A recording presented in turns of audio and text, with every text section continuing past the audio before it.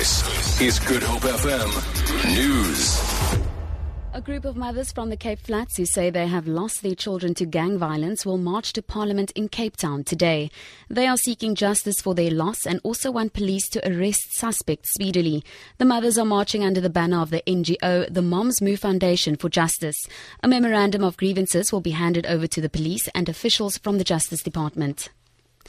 Sentencing procedures in the case of the woman who kidnapped Zephany Nurse 19 years ago are expected to start in the Western Cape High Court today. The 51-year-old Lavender Hill woman has been found guilty on 3 charges. Megan Flemmett reports.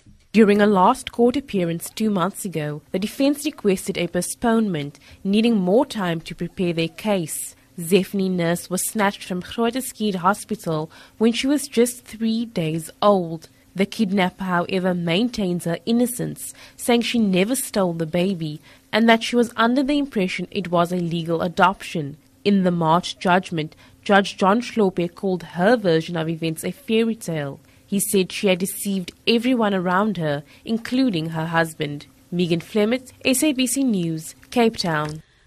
The state is expected to present evidence today in the case against Brandon Lee and Tony Lee Tulsi, who are facing terrorism-related charges. The twins are accused of plotting to detonate explosives at the U.S. Embassy and at Jewish institutions in Gauteng. The case, which is being heard at the Johannesburg Magistrates Court, was postponed to today due to several delays on Friday. The twins have been behind bars since their arrest earlier this month. Sasha Naidu reports.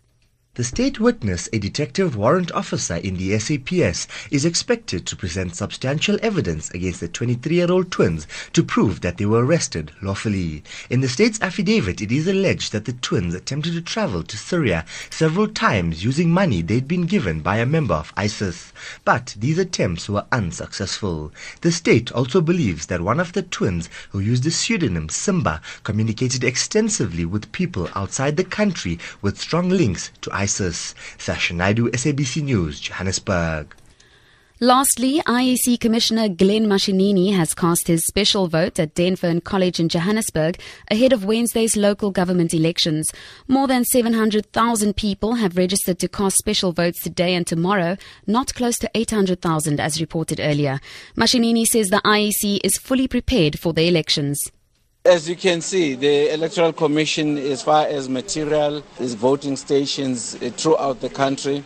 We'll be getting a report about how did everything go throughout the country. But in terms of the planning and everything, last night everything was already delivered and ready for the IEC to conduct the elections free and fairly. For Good Hope FM News and Traffic, I'm Tamara Mitrovic.